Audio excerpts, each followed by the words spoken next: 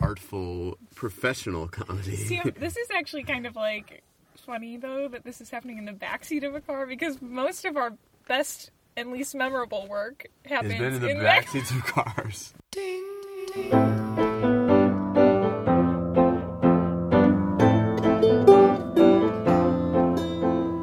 Noble dreams of some noble dreams, with his fingers and toes and everything in between, with his friends and his foes, and come see what that means. Dream of some noble dreams.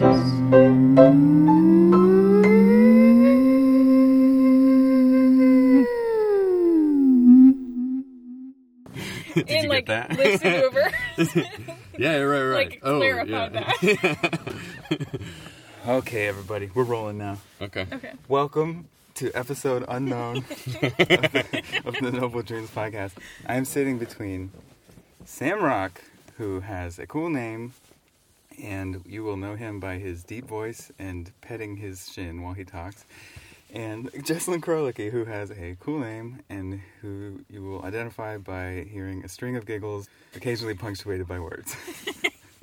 Also, Jesselyn Krolicki Helms.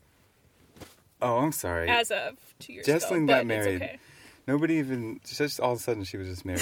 I still haven't wrapped my head around it. I don't know anything about her partner. It's a mystery to me, but I know her to the degree that I do. And it's, boy, been a treat, hasn't it been, since day one? I can hear us through the headphones, which is something that I don't usually do, but... All right, friends, let's give a little context to the situation here. Where are we sitting? Who, where, when, why, and what? We're in your sister's car, the backseat of your sister's car, in your what I assume is your sister's garage. Also, we do not know that any of this is true. This is just what you told us about this car and true. This garage. There's coolers to my right and plywood to my left. We found out there's a Bowflex in the garage.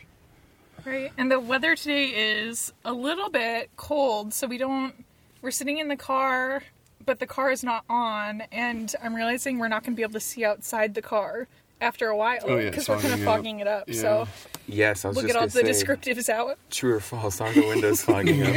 True. Not volcano, Titanic. At some point, one of to clarify for the audience, easily confused. This is all things. Very PG. Volcanoes and the Titanic. At one point, one of our hands will probably slap against the window and then drag down sensually. Mm-hmm. But we'll have to see. It's anyone's guess where this could go. I thought a fun way to start off our episode together would be to talk about our one favorite memory of each of the other two people in the car. Are you guys game for that? Yeah. Yeah. All right. Who would like to start?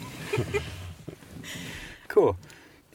Okay, I'll start. I mean, my Noah and I went on a trip to learn how to be good backpacking leaders. I want to say 5 years ago. 2014. Give or take, yeah. And we just had a lot of fun hanging out together. We did the make your orange peels into teeth thing a lot. I laughed about it quite a bit. And I think the moment when I felt connected to you the most was when Claire Howie said that she was missing her red notebook. And you said something that I didn't hear, and I said, oh, I think I saw it in the toilet. And then you said, oh, I just said that exact same thing. That's when we mind melded. And then Jesse, maybe my favorite story is one we told to Noah earlier, but the guests haven't heard yet, which is, or the listeners haven't heard, is when Jesse and I got the bartender at the local watering hole to make us a frozen pizza late at night and gave it to us fully sliced. And I took one piece and was eating it and then looked over and Jesse had eaten the entire rest of the pizza. Again, my strengths are beautiful. Oh, man. Well, I think... It's hard for me to think of, like, my favorite memory with each of you. Because, I see them all, like, piled together. One of my favorite memories, I think, with Sam, we also told to Noah earlier, but the listeners haven't heard it yet, but we, walking home from that same bar that Sam was just talking about, we ended up in this, like, the annex of this, like, mess hall at a camp that we worked at, and Sam, there was no water, so he poured a bowl of milk and continued to drink it like a cat, which just overjoyed me, and will forever remain a wonderful memory of us just acting like animals. No, I don't know what my favorite memory is with you. I think whenever I think about the time that we spent during those summers, you just give really great hugs. Like, seeing you and, like, just giving you a hug, just, I don't know. It really makes things feel great in the moment. So a bunch of those little memories. The old Noah constrictor. The old Noah constrictor. It's like a thunder jacket. It rules. Whoa, that's a cool description. Yeah. Okay. I'll go first, and then we'll talk about all the things we're alluding to. Okay, my favorite memory of Sam Rock. Okay, there's a few, but I think because I'm only ever impressed by physical prowess and nothing else. I remember. This crickets is a joke, but when we were on that same training trip in 2014, one of my favorite games that happens a lot when you go out on trail or out in the wilderness is throw stuff at stuff. Oh yeah. And also we were skipping stones and such into the lake Superior, and then we started throwing rocks as far as we could. And we had some big, strong people there. A lot of them, actually. And we all thought, hey, we can throw a rock pretty far. And then Sam Rock, true to name and form, with his not particularly long arms at all, average, at least average, hucks a rock like a third farther than anyone else. And to this day, I don't understand what happened. I don't know how he does it. I'm incredibly impressed. I don't consider myself an amazing thrower, but I figured, like, some of our other company would probably win if I had to look at everyone and guess. I mean, Butt Mitzner's like, he's like a tree of a human, but like a really agile, strong tree that moves like a whomping willow of a human. And I thought maybe he would take it, or Arthur, or one of these, but no. It wasn't even a contest. Jesselyn, Krolicki, Helms. What my favorite memory, the one that comes to mind is you put a picture on Facebook some years ago, and you were looking kind of angelic and with your eyes closed to the side, and there was a fly on your cheek, and you made your caption for the photograph was like, "Oh my god! Oh, what you say? There's a fly on my cheek." Well, there's also the beautiful blessing of being kissed by the ray of sun or something like that. And I thought it was like the funniest thing I'd ever seen in my life. And pretty much I've had only interactions which I would judge to be positive with either one of you, unless I'm forgetting something, which I'm sure we can get into. Anyways, so I think by the time this comes out, we'll probably have heard the episode with Arthur, because I recorded one with him, and we talked a lot about having worked at this camp in Wisconsin, and turns out that it turns out that the three of us also met and were employed by the same organization, and that's why we know each other. I think it's fair to say. Do you guys agree with that? Mm-hmm. Yeah, I think agree. That's fair. Yeah. Okay. That's what brought us together. Have either of you ever been in a situation where you were being recorded for any sort of broadcast? At a past job, I was tape recorded, but it was going to be turned into like a news article. I got very nervous. Well, I was nervous because they told me halfway through. My boss had said, "Hey, there's somebody who wants to learn about our program. Can you take care of it?" And I said, "Sure." And then halfway through the conversation, I learned I was being recorded, which was fine. But... And did the article come out? It did. And I remember that. Yeah. Did your level of fame spike to the point where you had to wear a mustache in public and stuff? Well, I always prefer to wear a mustache in public, but no, it was a very nice article. It was like a local like news source, and they were doing a piece about the program that I worked for at the time. So it was a program that worked with teenagers who are experiencing homelessness, and so they just wanted like a better idea of what our services were so that they could more accurately kind of publicize that for folks that may know somebody in need. Okay. Thank you. Yeah. What about you, Sam? I don't think I've ever been recorded. I was in the spelling bee as a 6th grader, and somebody who I'm not friends with anymore took a VHS tape of the broadcast. I think that's the only... Well, and then, of course, like family videos, but never for the express purpose of broadcast or anything. I was only incidentally recorded for that. I think that counts, though. Yeah? Yeah, like I I have no used idea where the to tape is. dance as a kid, and they would always videotape those. And it, like, goes out. You still know you're, like... YouTube. Yeah, who knows where those videos I'm just are sitting searching my now. name every day, yeah. Sam Rock, 2001 spelling bee. It was 2003, actually. Given your velvety deep voice, are you secretly or not so secretly hoping you'll be discovered by this? By being part I of was this recently podcast? told I had a voice for radio. Yeah, so, well, I if don't- you're listening, producers out there in producer land. Yeah, listen up. You do. You have, like, the maple syrup voice. Wow, thank Whoa. you. Rich, dark maple syrup. Yeah, like... Maybe even molasses. Definitely, like, a slower moving Do syrup. you think molasses? Maybe molasses. One of the Maybe dumber molasses. syrups. How would you categorize your voice, Jesselyn? Oh, jeez. Mostly giggles. Yeah, I don't know. I would categorize my voice as I'm always shocked when I hear it after it's been recorded. Yeah. Yeah, don't listen back to this. I'm just kidding. Or do. A lot of people are really, there's like some sort of cognitive dissonance or something when they hear their own voice back. It's like very shocking to them. Yeah. I've gotten used to it because I, I've had to listen to it a lot.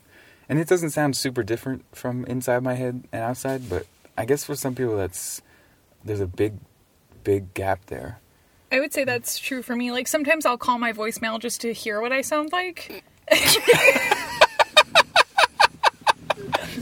I'm being truthful. Can you give us an example of what one of those voicemails would sound How like? often is sometimes? Maybe, like, once a year, I'll be like, whoa, is that really, like... Because, like, if somebody takes, like, a video and you're, like, in the video and you're talking, you're like, no, that couldn't possibly be me. But then it's like, you just remind yourself a little bit. Can you please pretend you're doing one of those and just leave yourself one for us right now? I don't know. It Bring, just sounds like bring. me, right? Bring. Like, hello. Bring. After the beep, please leave your message for Jesselyn, Krolicki, Helms. Beep. Hello. You've reached me. I don't know. It sounds very similar to me. Do you leave yourself a message and listen to the message, or you just listen to the recording? No. Like, I'll have somebody call my phone and I just won't pick up. Like, I'll listen to it. Okay, have you guys never done this? Wait, you'll just listen to your outgoing voicemail thing? I thought you meant you would actually leave yourself a message. No. It's like... Like, it's hi, like the same Jesselyn, thing. it's Jesselyn. Just checking in, it's another year. No, like, sometimes you're, like, curious what your voice sounds like to people. Or, like, I'll be around people and we'll be talking and their voices are, like, the way that I always hear their voice. And then they answer the phone and it, like, changes. They're like, hi, this is, so-and-so. Or, like, it gets more professional. So then I'm like, oh, what do I sound like when I'm trying? And so I think of my voicemail. Oh, yeah. And then I okay. listen to it and then it's, like, a reminder of, like, oh, that's what I sound like. Is there sunlight upon that door? Am I No, hallucinating? yeah, there is. I think the sun is setting. The sun is out. I didn't know the sun came out here. Yeah, actually, having said everything about thinking I know what my voice sounds like, my voicemail is bizarre to me. So I it keep doesn't forgetting sound to change it. Like It's what you think you sound like? not really, and it has like much more of like a strange accent that I don't hear when I speak. Okay, well, enough about that. I don't think I'm the only person, by the way. That listens to your voicemail I think once there are a year? listeners out No, there I'm- that may think, like, yeah, finally, somebody on a podcast just No, said it. I couldn't agree more. It's only that I think if you were actually leaving yourself messages, I thought that seemed pretty normal. Oh, you thought that seemed more normal? than having a friend call you, not picking up the phone, and then listening on your friend's phone to what your voicemail greeting sounds like? You know you can just listen from your phone, right? Well, Sam, that would require technological expertise. We'll talk after this. I'll see you after. What would you guys say is something... What's the thing right now that you care about the most?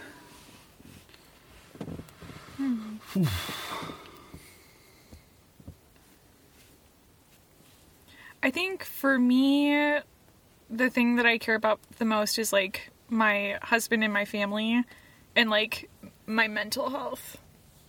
That's been, like, a big, just, like, try to take care of it, really prioritize it type of feeling towards those two things lately. Can you give an example of, like, what you're learning about yourself that's given you an opportunity to improve with mental health, or what is something that is a challenge for you, or anything along those lines? Yeah, well, I think that I'm just, like, naturally, like, I'm a person who experiences anxiety pretty often, and I also deal with chronic pain, and so I have been trying to prioritize, like, those two things, not having a mutiny over my brain and body for days or weeks at a time, and so, I think, like, for me, being aware of those things and then being proactive so I can be less reactive when it happens. So, like, you know, I see a therapist and just, like, being more open about that stuff and trying to take time to think about, like, how can I not feel so anxious all the time? Like, what are the tools that I can add to my toolbox? Are there any that, like, you have found specifically helpful that, like, I don't know, I mean, I'm thinking of someone else. Anxiety is not a rare thing that people deal with. Is there anything that you've found has been, like, particularly effective or consistently effective? Yeah, something recently that, like, a good example recently, like, I had a day last week where it was, like, a really good day. I was getting enough balance of, like, being social, but also having, like, solo time. I wasn't, thinking about my anxiety. And then, like, right as the sun went down, it just, like, all changed. And I got very anxious, and I was feeling bad, and I was aware of it. I was like, I had a great day, and my brain is doing this thing where it's wanting me to think of all these what ifs. Like, what if, you know, my friends don't really like me? Or what if the day really wasn't that great and you're remembering everything wrong? And so one of the tools that I'm trying recently is, like, playing that out. So, like, what if my friends don't like me? It's like you expand into, like, okay, well, what then? And then you, like, play that out to the point where it's, like, so irrational that it kind of, like, calms you down. So it's sort of like, the way I hear it is, like, sort of calling a bluff on a part of you that's trying to get you to believe a certain thing. Right, well, calling a bluff, but also, like, giving it the space that it deserves. Like, I've been trying to not be angry with those emotions or, like, frustrated when it comes up. So, like, recognizing it and being like, oh, hey, anxiety, like, it's frustrating that you're here, but you're here, so what am I going to do about it? And then it's like you're kind of, like, asking it kindly to, like, leave by going through those things. Yeah, okay.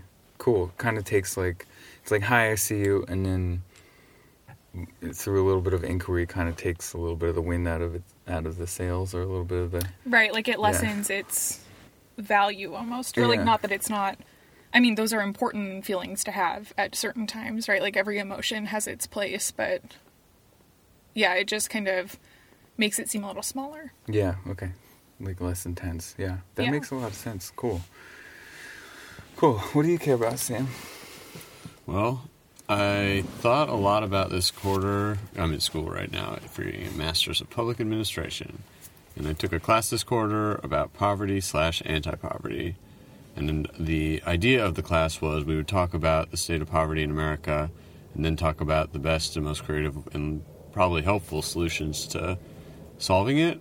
And I actually got really routinely upset, both in the class and at the readings, because I felt like Well, we haven't really solved the problem, and I think that we did a lot of displacing why there are poor people at all from the fact that there's a lot of, well, actually there aren't very many, but there are a few very, very, very rich people, which I think anybody you ask on the street would say, of course that's the reason. But in the class we sort of obscured that.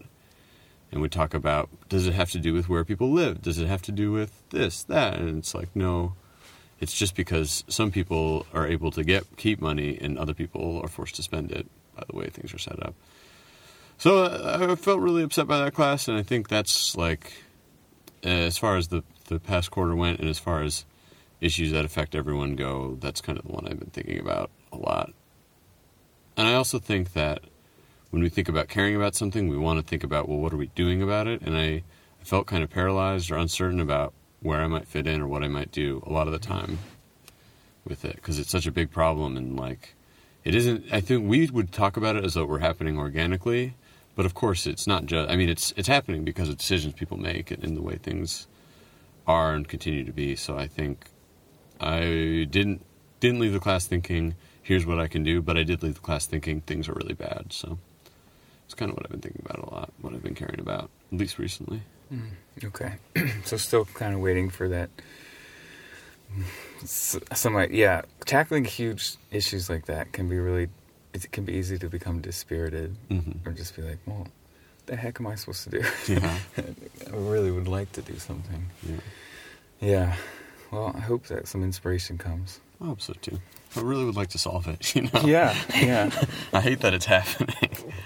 I find that sometimes, like, with something that I'm trying to figure out, I have to just, like put the intention, like, this is something I want some guidance on or some inspiration for. And then, like, as consciously as possible, like, put it away.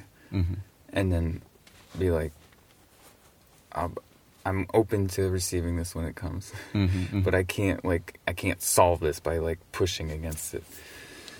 Anyways, that's what made me think of. Okay, I'll go.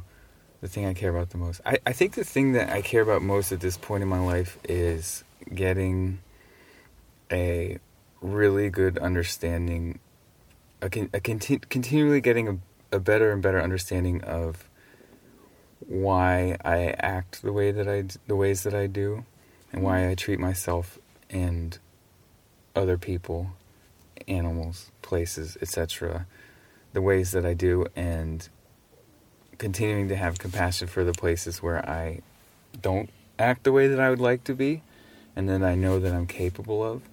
And the reason for that is because my experience has been that the better I know myself, the less energy I put towards, like, in the moment being confounded or extra frustrated or shutting down and stuff like that. And I'm more, like, the more that I know myself and the things that I do, and the better that I get with using tools to address those things and sort of hold space for them, the more available I am to be around people that I want to be around and love. And also simultaneously, the more compassion or empathy and compassion I sort of cultivate for other people. Because if I understand it better within myself, it's easier for me to understand it in somebody else. And so I more and more quickly come to, like, seeing people as just very human and having, like, instead of labeling them, like, as a jerk or something like that, I sort of more and more default to, like, this is somebody that's struggling with something or being challenged with something.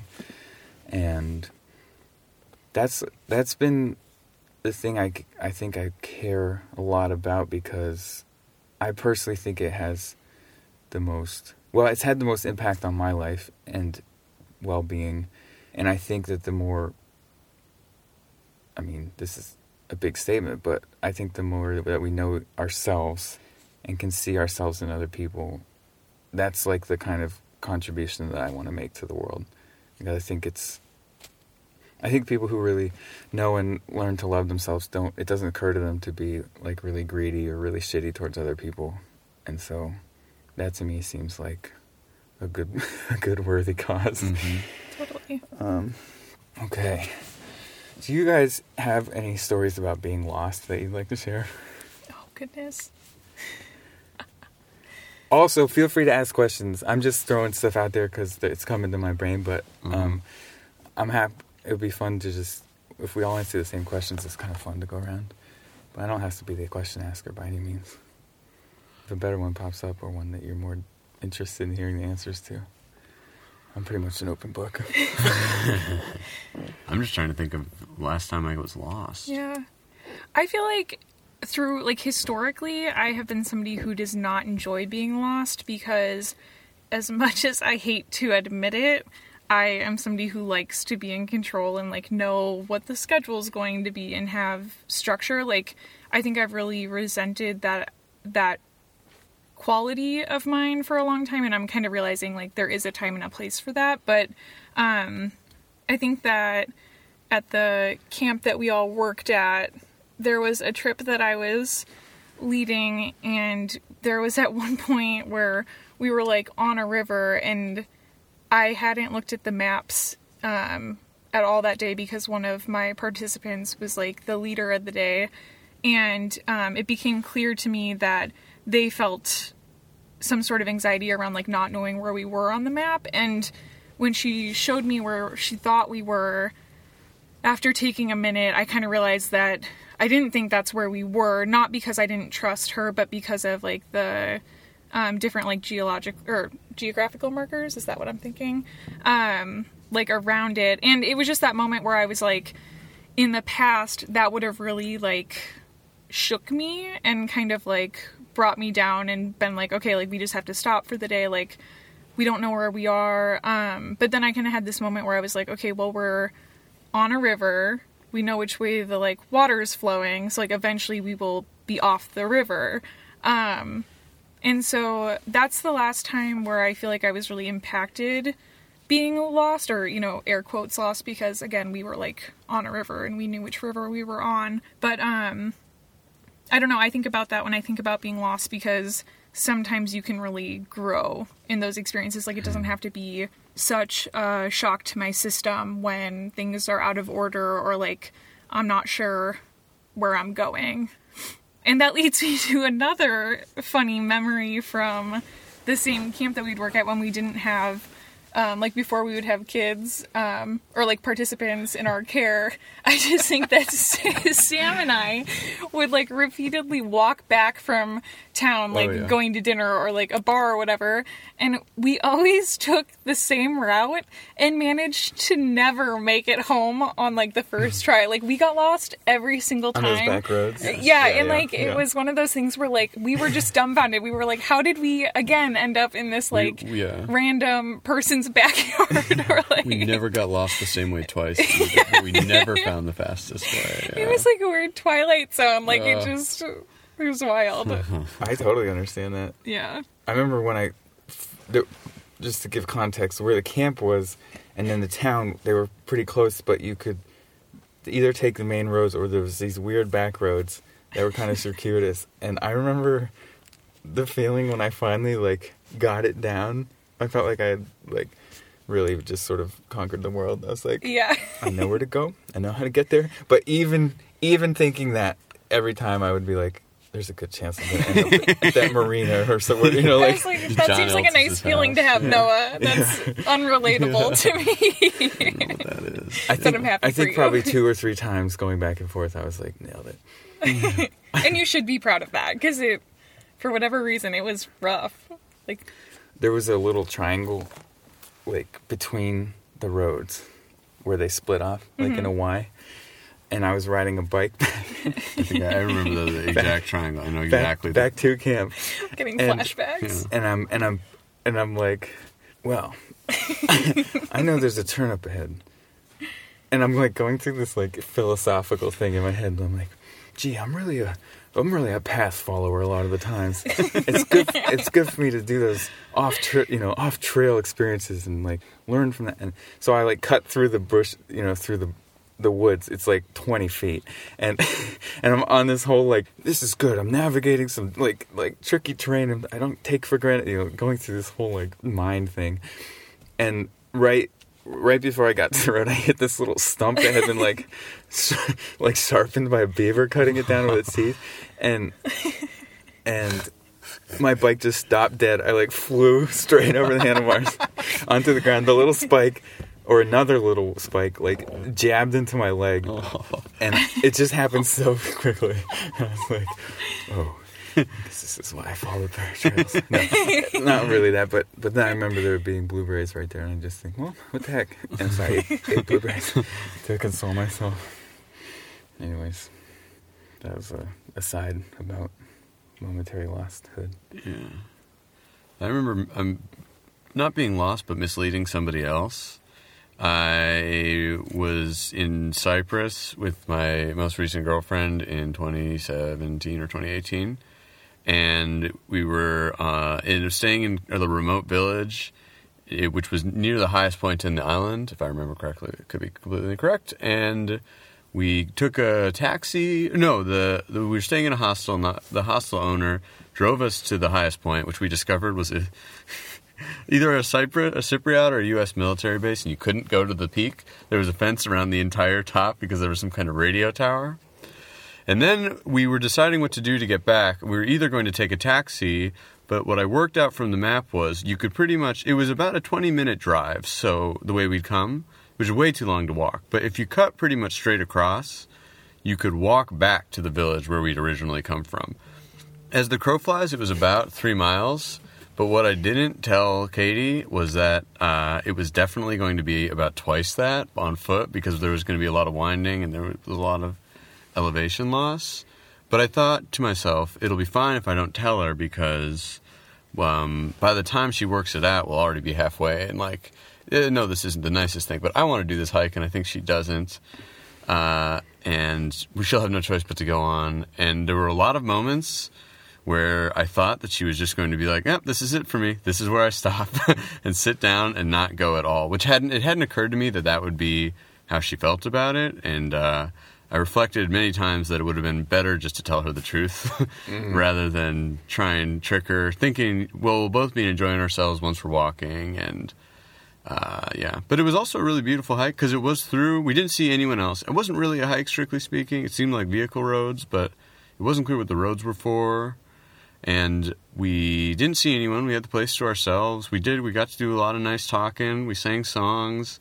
And then we came down back into the village through kind of this foggy, cloudy area, which is also the point where she really seemed like she had had enough and was going to just say, carry me.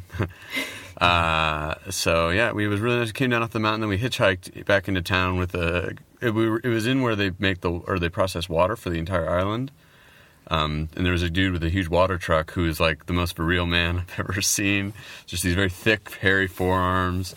And he had triplets, and we just chatted with him for a bit. He spoke a little bit of English, but not a ton. So we covered his children, and then that was pretty much all the English he spoke.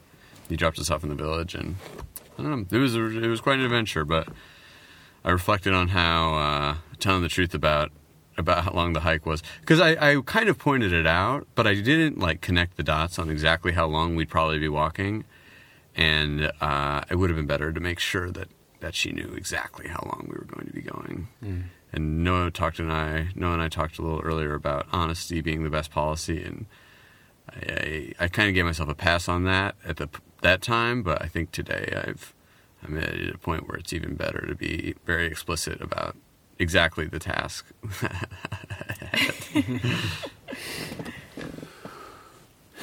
Well, the one that came to mind for me was, the process sounds to me a little bit similar, Jesselyn, to what you were saying, but and also probably illuminates how much therapy I've been through, but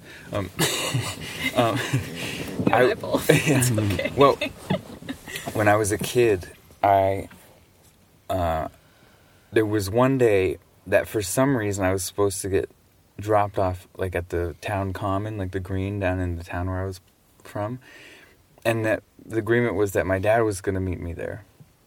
And I don't remember what happened on his end or why he wasn't there, but he wasn't when I got dropped off. And normally I would take the bus much closer to home and then walk the last, it was a little over half a mile. That was the routine. So this was outside the routine. I knew the town well. My friend lived right up the road, blah, blah, blah, blah. But there was something about that I was pretty young. I mean, I don't know how young, probably in my mind, like kindergarten, first grade, second grade, somewhere. And there was something about that was really terrifying to me. And just having this expectation of things going a certain way and then that not happening. And somebody that we knew that lived down the road eventually like picked me up, and I was all crying and just whatever. And they gave me a ride. And I, like I said, I don't remember exactly how it sort of played out. I think they probably just brought me home or something. Obviously, this is not only way before cell phones, but cell phones to this day still don't even work in that town. So it's not like... but so Probably a couple... having their kid right now. Yeah. We gotta get there. So then only a couple years ago, 2 or 3, probably 2, it doesn't matter, when I was living in Burlington, Vermont, I would go drive down to another town, maybe 25 minutes, because I knew a place where you could park and walk out in the woods, and I never saw anybody else there. It was just a good place for me to go when I wanted some good woods time. And this was in the winter, so there was snow, and I kind of romped all around for a couple hours and then started to make my way back sort of as the day was getting on. And, you know, days are pretty short because it was probably in like February or something. And all of a sudden, I realized that I didn't know really where I was. And I found this sort of panic coming up in me. And instead of letting that totally envelop me, I started sort of thinking about it and realizing that it was panic that was based on that and other experiences when I was young of getting separated from the group or thinking I was really lost or something like that. And I was like, yeah, this isn't I could hear the highway. I knew I was on the hillside. I knew going downhill would lead me to the road. And then I would have to either just walk left or right on the road and get to my car. And that I had that highway marker. There was no question which way that was. It wasn't a big deal loss in reality, but noticing that I was having such a big reaction to it. And what I did is I used it as an opportunity to tap into that little kid in that specific situation with getting off the bus. And similar as I was doing to myself as an adult, like, look, there's the highway. Like, you've still got daylight. You've got warm clothes. You know where the road is. So sort of going through the reality of the situation versus whatever my body was doing. And then kind of closing my eyes and going back to this kid and just being, I mean, I don't, there's time and space and stuff. I believe a lot of it's not so linear as we usually perceive it, and who knows, maybe this stuff really works. Either way, I figured it couldn't hurt. And I went back and, like, tapped into sort of being him, my younger self, as much as I could, and then simultaneously as my adult self whispering in his ear, like, let's take it, like, it's okay to feel scared, it's okay to feel alone, and then, like, let's take a reality check. Like, if you look down that road, that's your friend's house right there. If you look back at the green, like, any of these houses, these are all friendly people that'll help you. Like, that's where you went to preschool. Like, these, you know, you're not in a, it's not like a foreign land. You haven't been dropped, and just try to sort of, like, use that as an opportunity to, because it was still coming up, even in my adult self, to just go back, simultaneously comfort my adult self by showing some reality versus, you know, a little bit more rational, and then doing the same for that little kid while also honoring that, like, both as an adult and as a child, it's okay to feel afraid. It's okay to, like, even in a situation that arguably isn't that big of a deal. And that was a pretty cool thing to go through. Yeah, that sounds like a powerful experience. It's funny how, like, when you get lost, like what you were saying, like, you still had so much daylight left, but, like, at least my instinct, and it sounds like I would guess, like, a lot of people's instinct is, like, you have to figure out that puzzle so fast. Mm-hmm. And you, like, it's wild how just, like, stopping and breathing, like, our brains need oxygen. Like, if you just breathe for a little bit, like, you can usually calm yourself down and, like, think rationally about where you're at and what you have to, like, get back. Yeah. Yeah. Getting lost is yeah, It's kind of scary. Yeah. Still for me. It's more exciting when I'm with other people to some degree because it gets like a little bit more of a sense of adventure. Mm-hmm. But sometimes still when I'm on my own, I'm like, oh no. It's like the world's ending so quickly. It's like, wait a second, wait a second. Right. It's like you said, like you follow any stream downstream, you're going to get to people Right. or something. But. Yeah. I read something a few years ago that was saying, like, the best way to learn a new city is to get lost in it. And I've always really kind of liked that. But I also don't like the feeling of being lost, so it's a funny thing. It's like the best way to learn a new city and make yourself feel worse. the best way to learn is just to make yourself feel totally scared. I don't know. Well, I've been in Seattle a little over a year and finally feel like if I'm in a neighborhood, I'll know like which bus will get me home, that sort of thing. Right. Which definitely makes me feel better. But I've also never got lost here. I mean, never lost in the sense of I am somewhere and I want to be somewhere else and I don't know how to get there. But I definitely have been. I've had a few travel around the city sagas, let's just say. Like, it took me 3 hours to get to Seward Park this summer from University District, which, if you're not familiar with Seattle, that's not usually a distance that takes 3 hours. I mean, anywhere in any city probably shouldn't take 3 hours if you're using vehicles. But I think the nice part about that too is thinking about like how it gives you opportunity to ask and see. Right. Yeah. Like lean People into are your community. generally so helpful, but it doesn't always occur to ask. Like, even when I was biking, oh my god, we just had lunch together and then came back up the hill, and that was the hardest bike ride I've done since like August because I've barely done any exercise. And but right at the beginning, and also my sister's bike has really good brakes, which I'm not used to, and my main bike in Vermont, like only the front brake works right now. And it's really, you have to squeeze it pretty hard. only the front. Yeah, it's not the best setup. Walking the razor's edge, huh? I know. I'm a little bit sheepish about admitting that. Kids don't take after me. Yeah. And, but anyways, I'm used to that. It still stops well. But I saw something on the ground that it was a pack of gum, and I wanted to see if it was, like, full. And so I squeezed the left brake and just, like, boom, and like, hit the back of my leg with the pedal and all this stuff, and just kind of like it made a big noise kind of because all the stuff in the back of the crate.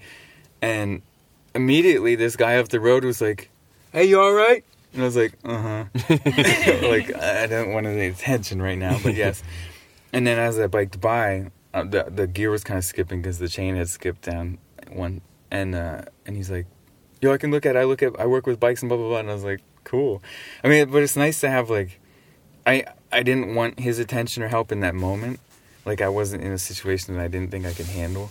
But it was just kind of cool to be like, all right, that's cool. Like, I have a Seattle experience of someone just being, like, outwardly generous with their knowledge and know-how and, like, looking out for somebody that they have no relationship with other than just being a fellow humanoid. Cool. Are you guys currently making anything that you're excited about? Interpret as you will. I'm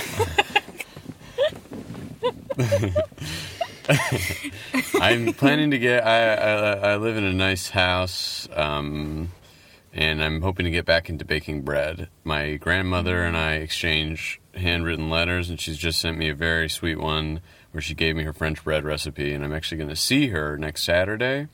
So I need to try it this week before then, so I can tell her if I did it correctly or not. Do you make bread a lot, historically? I have had periods of making it and not making it, and I'm hoping to enter a period of making it. It's really nice to do it in the winter. Yeah, because it's warm and it smells great, and then the house smells like it, and the house is a little warmer because you use the oven. So yeah, and then I have another friend who I asked for his recipe. He said he's been making a nice olive and herb bread, and I asked him for the recipe weeks ago, and he just emailed me today and said he saves when he finds a recipe he likes, he saves it in a Word document in case it gets taken down, which is he's not a senior, but when he says that, it sounds like he is. It sounds like I'm working with two 70-year-olds. Actually, my grandma's like 85. Sorry, Grandma. Sorry, Mimi. Told your secret. Yeah. So I'm hoping to get back into that. I think I also want to read more, but that's not creating. I'm trying to think of, like, I always like to be working on, well, I think this, I don't share this, or I share this with everyone. This is not unique to me, but wanting to do things that make me feel like I'm participating in the world. Mm. And I think creating is one way to do that, but yeah. All I've got's bread these days. I mean, bread's pretty nice to have. Thank you. I think food's a big one for me too. I feel like I've been in a slump like the last month so cooking for me historically has been very therapeutic. Like, I really like cooking, and I like cooking for people.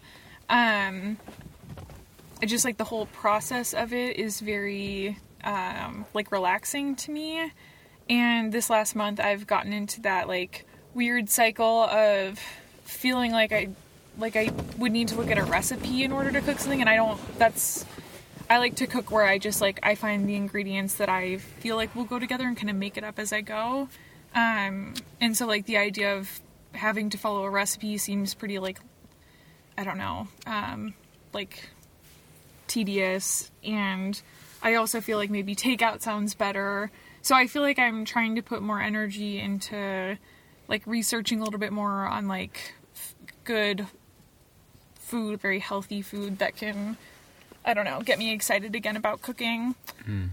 But yeah, and then I've been doing some art lately that I feel excited about. So you should talk about your about my art. Your opening. Thank you, Sam. I'm excited about it. Well, I'm excited about it. So in January of this year, I told my husband Kelly that I wanted to enter and be accepted into an art show before I die, as like a bucket list type thing. And I've had a year.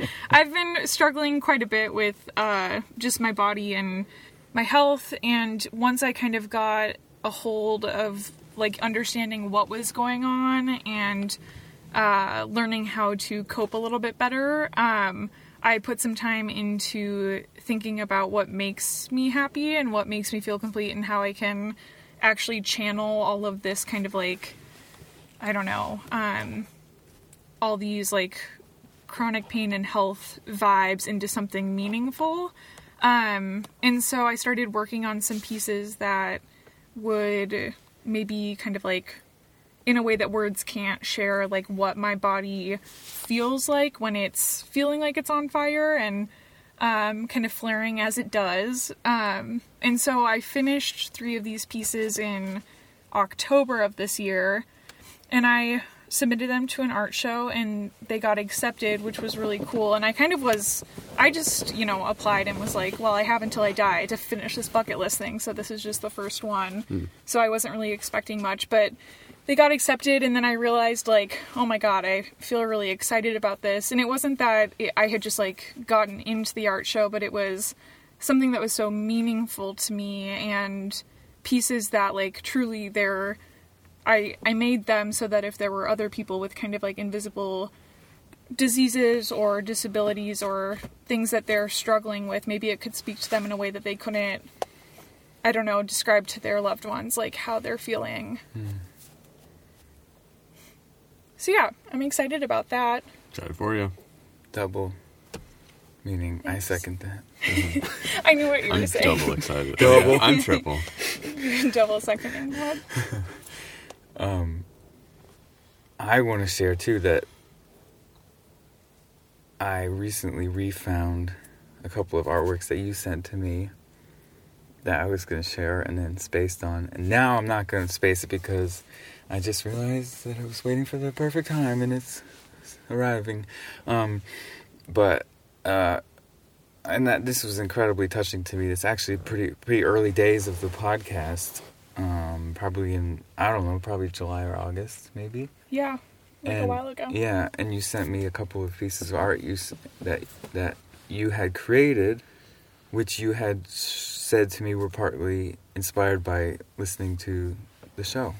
Yeah, so your podcast came out, like, kind of in the middle of me, like, trying to channel more of my energy into actually completing pieces. And you had one episode that came out, I think it was the one where you were just talking to yourself, like on a hike. I don't remember what episode that was, but it oh, sorry, episode 3. I'm sorry. I've been informed it's episode 3. The producer. So to listeners out there, Our I know it's producers episode are telling 3. me. This just in. But no, Noah said something on it, and it got me thinking about, like, just how sometimes, especially like our world today, there's so much to focus on that is just, it can get you down and jaded. And I don't know, the way you said something, like, it just hit me. I was like, I have to do something with these feelings that I'm getting from listening to your podcast, and also, like, with this new lens on my life of how to, like, treat my body in a way that it can have better energy and, like, not focusing on the pain and stuff. And yeah, I ended up making that piece, and I just felt like I had to send it to you right away because it was very impactful for me, like, listening to your podcast and having it reach my life at the same time that all these other things were coming up. Yeah, well, boy, I mean, I can't even express probably fully how meaningful that is to me as well. Just know, I mean, we say it all the time, even on the show, but even just, it's like we just don't know ever. We cannot know for the most part. Some of us are more psychic and whatever, but we can't know what the things that we put out are going to do and what they can do. And sometimes getting feedback in whatever form is just so amazing. Right. And it's like seeing, like, I'm very creativity oriented, right? It's what I celebrate the most in myself and other people.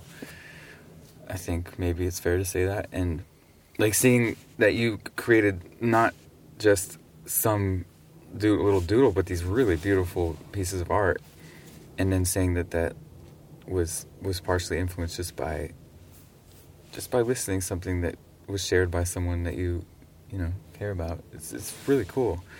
It's like the coolest, really. I can't think of much cooler. Thanks, Noah. So I'll share those with your permission with the community of listeners to go along with this episode. Sounds good.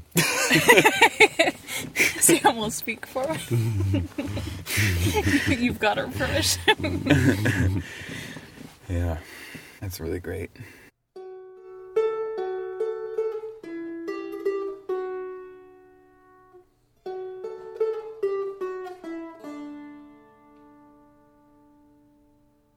Do you have any movies or books that you've seen or read recently that you are feeling good about telling the world about, or that have stirred things up in you, or given you a smile or a good cry or anything like that? One book that I will always recommend because it's my favorite book, and I recommend it to everyone, is Mink River by Brian Doyle. Sam's read it too, so you can also be a hype person. I agree with everything Jesse said. Just wholesale. No, it's such a, like, I don't know how to describe it. It's, Brian Doyle writes in a way that is like how I feel like my brain thinks things, but like he makes it sound articulate and come together. It's like a, how would you describe it? Like a almost like a weird, like, mystical fiction world. Yeah, I mean, I don't know how to describe it well. I think you said it quite well. You just have to read it. I think it's important that people read it. I also think it's pretty lyrical. Like, it feels almost like poetry, even though it's prose. Yeah. And he does there's a lot of wordplay stuff that makes it feel, it's difficult to say, because he doesn't rhyme, or he doesn't really use, like, alliteration, but it has a feel of sort of,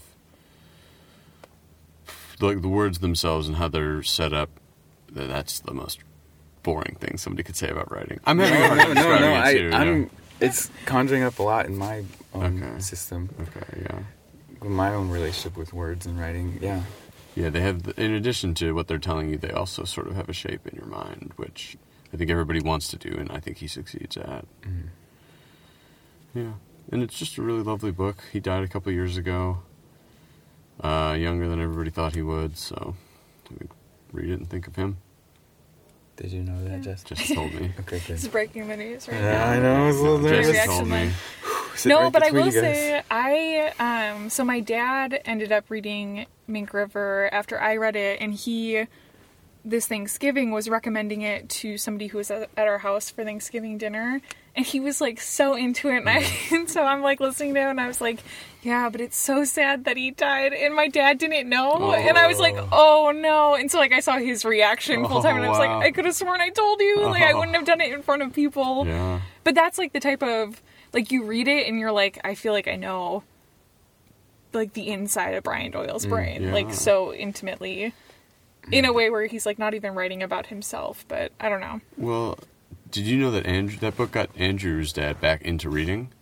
I think you might have mentioned that. I don't remember, like, the full story, Well, but our friend Andrew, all three people sitting in this back seat have a friend named Andrew, and he liked the book so much that he gave a copy to his dad, either for a holiday or for his dad's birthday. And the next time he saw his dad was like, I sure love that book. Got a bunch of other books too, and now he reads. I mean, it was a book good enough to get a 60-something-year-old man back into reading as a hobby when he'd taken a couple decades off. Whoa. I also led a camping trip a few years ago and wrote to Brian Doyle while he was still alive and asked him if he thought there might be anything that would be good for a bunch of young people to read while out in the woods. And he was really kind. I mean, I called him. I found his number online and gave him a ring, and he had a very deep voice and sent some stuff pretty quickly. It was really wonderful, and I totally forgot to write a thank you note or a follow-up or anything. So I think we might have killed him. That's not what I expected you to say right then. broken heart. Broken heart, yeah. No, I felt really bad about that and still do. And, you know, it stinks even more when that was accessible. I very could easily have written him a note, but now I can't. And it feels like my bad. Wish I would have. That's so cool, though, that he, like, followed up. Because so many other, like, nobody has to respond, you know? Like, yeah, it was really cool. It was a truly special thing. He even included some little illustrations. It was really nice. Wow. He was a really wonderful guy who I barely knew. Mm. But I do feel like I knew him a little. I feel like you will really like this book. Well, I'm sold. Yeah, it's wonderful. I've never even heard of it, but I would like to read it now. We'll go to the bookstore after this. As long as you guys help me sound out the big words, I am on board. Yeah. Sam, do you have any books that you've been reading? Like Not school. Or movies. Well, or school. Or movies. Oh, movies, too. Or. Yeah. Oh, Sorry. well, I'm like, this is a whole new... I just saw the Corrected movie again. Parasite. Wait, say it again? I saw Parasite. What is that about? Well, No spoilers. here's the thing. I saw it after somebody said, you definitely should see it. You definitely shouldn't read about it at all. And I think that person was correct in telling me that. So I can't say. But you Was it can in say a if you theater? recommend it. But I absolutely recommend it. I think, Okay. to me, It's it's in theaters, yeah, I Oh, think. okay, so it's like not like a Netflix movie right now or something. No, it will someday be, but at the moment, it is only a theater movie. Okay. But yeah, it's the only movie in America. I mean, every single person should see it. It's also in other countries. It's the only movie there, too. It's so good and so powerful, and that's all I'm going to say. So I won't spoil, but I really cannot recommend. If you are hearing my voice right now, you should turn Drop off everything. Yeah, every Turn it minute off. spent not seeing Parasite is a wasted minute, and I'm only 30% kidding. Before you go, hit Yeah, the 5 stars. But then I've only heard good things about that Yeah, movie. it's really and I also amazing. don't know anything about it. Yeah, do not I read have about not it. Just heard go see anything it. about it. Okay. I'm trying to think if I've seen any movies lately that I would recommend. I have. I'll go. Yeah, why Go. don't you go? Will Blum and I went to see Peanut Butter Falcon at the Cheap Theater in Portland. And so they have movies that came out a few months ago. And I don't think I could have liked that movie more. I love a feel-good flick. No shame there. But it's also really beautifully done, and it's kind of gritty at the same time. So it's not like really... I mean, it definitely you feel good, but it's not like every scene's easy to watch and stuff. Right. And it has like some of the elements that just get me stirring the most of like, it's sort of like a Huck Finn sort of adventure with a couple of sort of misfits. out in the wilderness on their own, and it's a really great adventure story, and there's some very unique things about it, which I would recommend not learning too much going in. But one of the coolest things, Shia LaBeouf, or however the heck you say his name, is one of the main characters, and we were watching some of the sort of interviews and stuff that they had done after the film, and he said that just the process of making that film and being with the people involved really changed his life. Oh, that's cool. Which is really cool, because we get, as viewers, we get this sort of like created thing, but sometimes forget that the creation itself can be a really powerful experience for people. Right. Mm-hmm. And sometimes I think it's easy to get jaded and think that's not the case, and that because they're actors, they're just putting on a character and then going back to their trailer and, whatever. But it's really cool to hear when people actually have a powerful experience in the creation of something, I think. And I couldn't recommend it enough. It's a beautiful, incredible film. And, similarly, I mean, maybe one night watch Parasite, next night watch Peanut Butter Falcon. I'm looking forward to seeing Parasite as well. Yeah, it's so good. I'm really intrigued now because I've literally heard nothing. I didn't know that was a thing. I really cannot recommend it enough. I just thought of one. It's like a movie that I love, but it's just also very funny, and it happened recently. But have you guys seen Harold and Maude? Mm-hmm. It's like an older movie. Mm-hmm, mm-hmm. I really love it. It's kind of like what is that, like dark? Dark, yeah. Like macabre. Yeah. Is that the right word? Yeah. Go for it. But over Thanksgiving, Totally, for sure. My mom and my dad. It's macabre though. So I was like, I'm going to say something, and it's going to be Italian there word. forever. No, but we were at home, and it was me and my husband, and then my mom and my dad were looking for a movie to watch, because it was just like end of the night. We weren't ready to go to bed yet, and my dad is flipping through like Amazon Prime or whatever, and he sees Harold and Maude, and I don't think my mom or my husband had seen it before, but my dad described it as such a heartwarming, sweet film, which was so funny to me and so misleading for them, because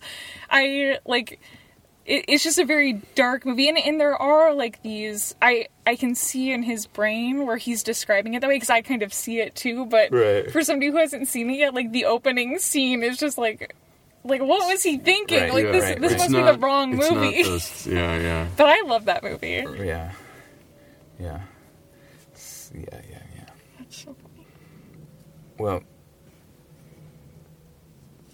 my dream is that we can all think of a song that we all know and we can sing, because it's fun to sing with people, and I think it'd be funny to do it here. But also, it saves me from having to record a song from scratch on my own, which I do enjoy doing, but it's a lot harder to do on the road. What do you guys think? Are you in? I mean, we definitely all know songs. There's at least songs we have in common. Jesse would rather not. I'll be like a team player, but I'm not much of a singer. Well, we don't have to be much of a singer. We're sitting in the back seat of a car in a garage. She's not a team player, so you want to sing alone, is what you're saying. Oh, you want a solo? What I was asking for is, can I have the you solo? want the solo? Yeah. Oh, of course, Jesse. Yeah, go for it, Jess. So silly of us to suggest otherwise. And we're just doing Nicki Minaj's super bass, right? We'll just do the shoo-wop, bop, ba-doo-wop. Down. Yeah. We could do a song that's both a popular song, as in popular music, and a song that we know from camp, since we went there together. Since that's formed the foundation of our relationships. Mm-hmm. I'm curious which one's in your head. Well, You Ain't Going Nowhere, otherwise known as Easy Chair at Camp, has been done already on this podcast. Taken. But, for instance, Paradise by John Prine hasn't. It was a good one. Or, I don't know what else. The Circle Game? I don't know that one. The Circle Game has a time and a place. I know that one because I grew up listening to it on one of my mom's records, or CDs, not records.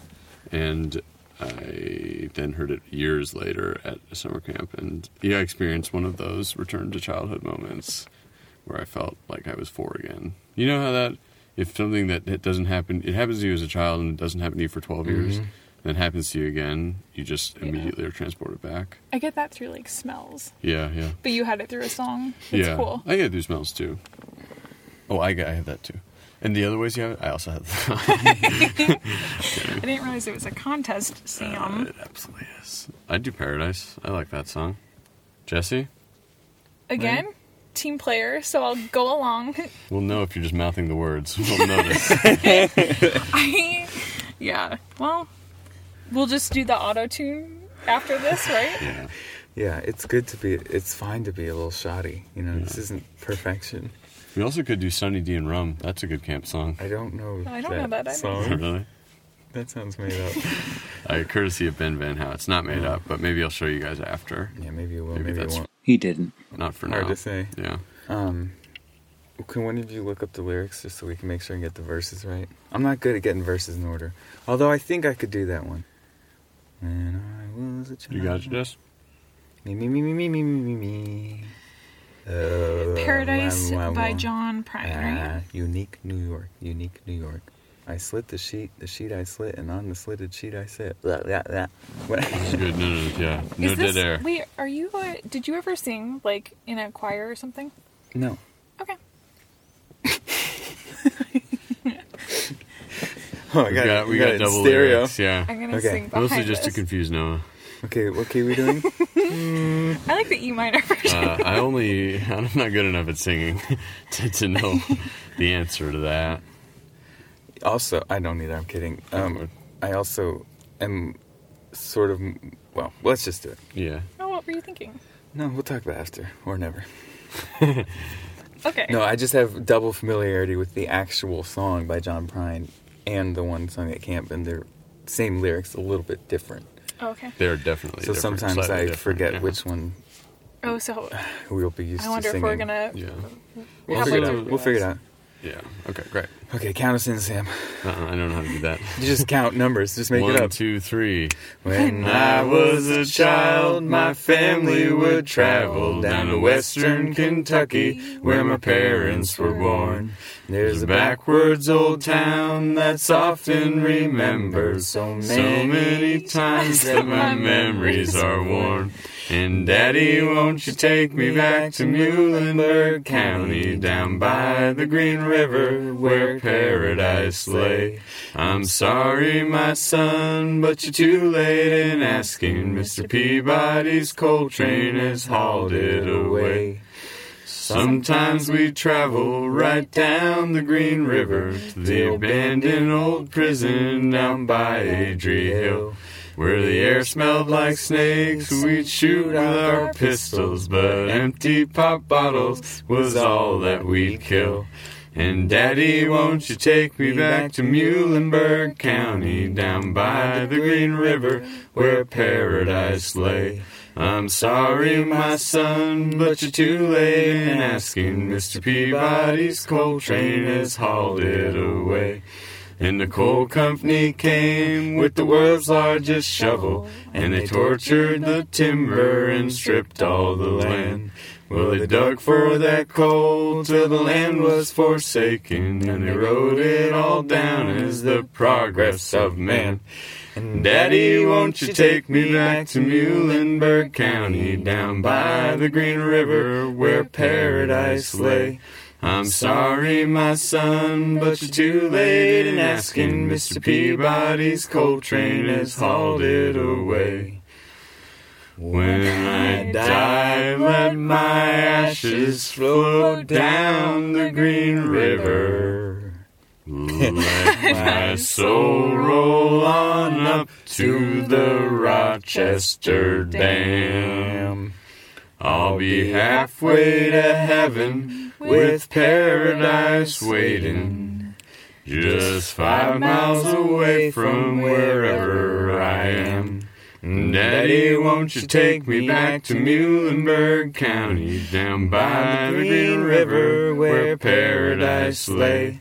I'm sorry, my son, but you're too late in asking. Mr. Peabody's coal train has hauled it away. Yeah! Good work, everyone. Thanks for being a team player, Jess. Thanks for being a team player. Love you both. Thank you so much for doing this. You too. We're knocking fists together now for the listener. For the listener.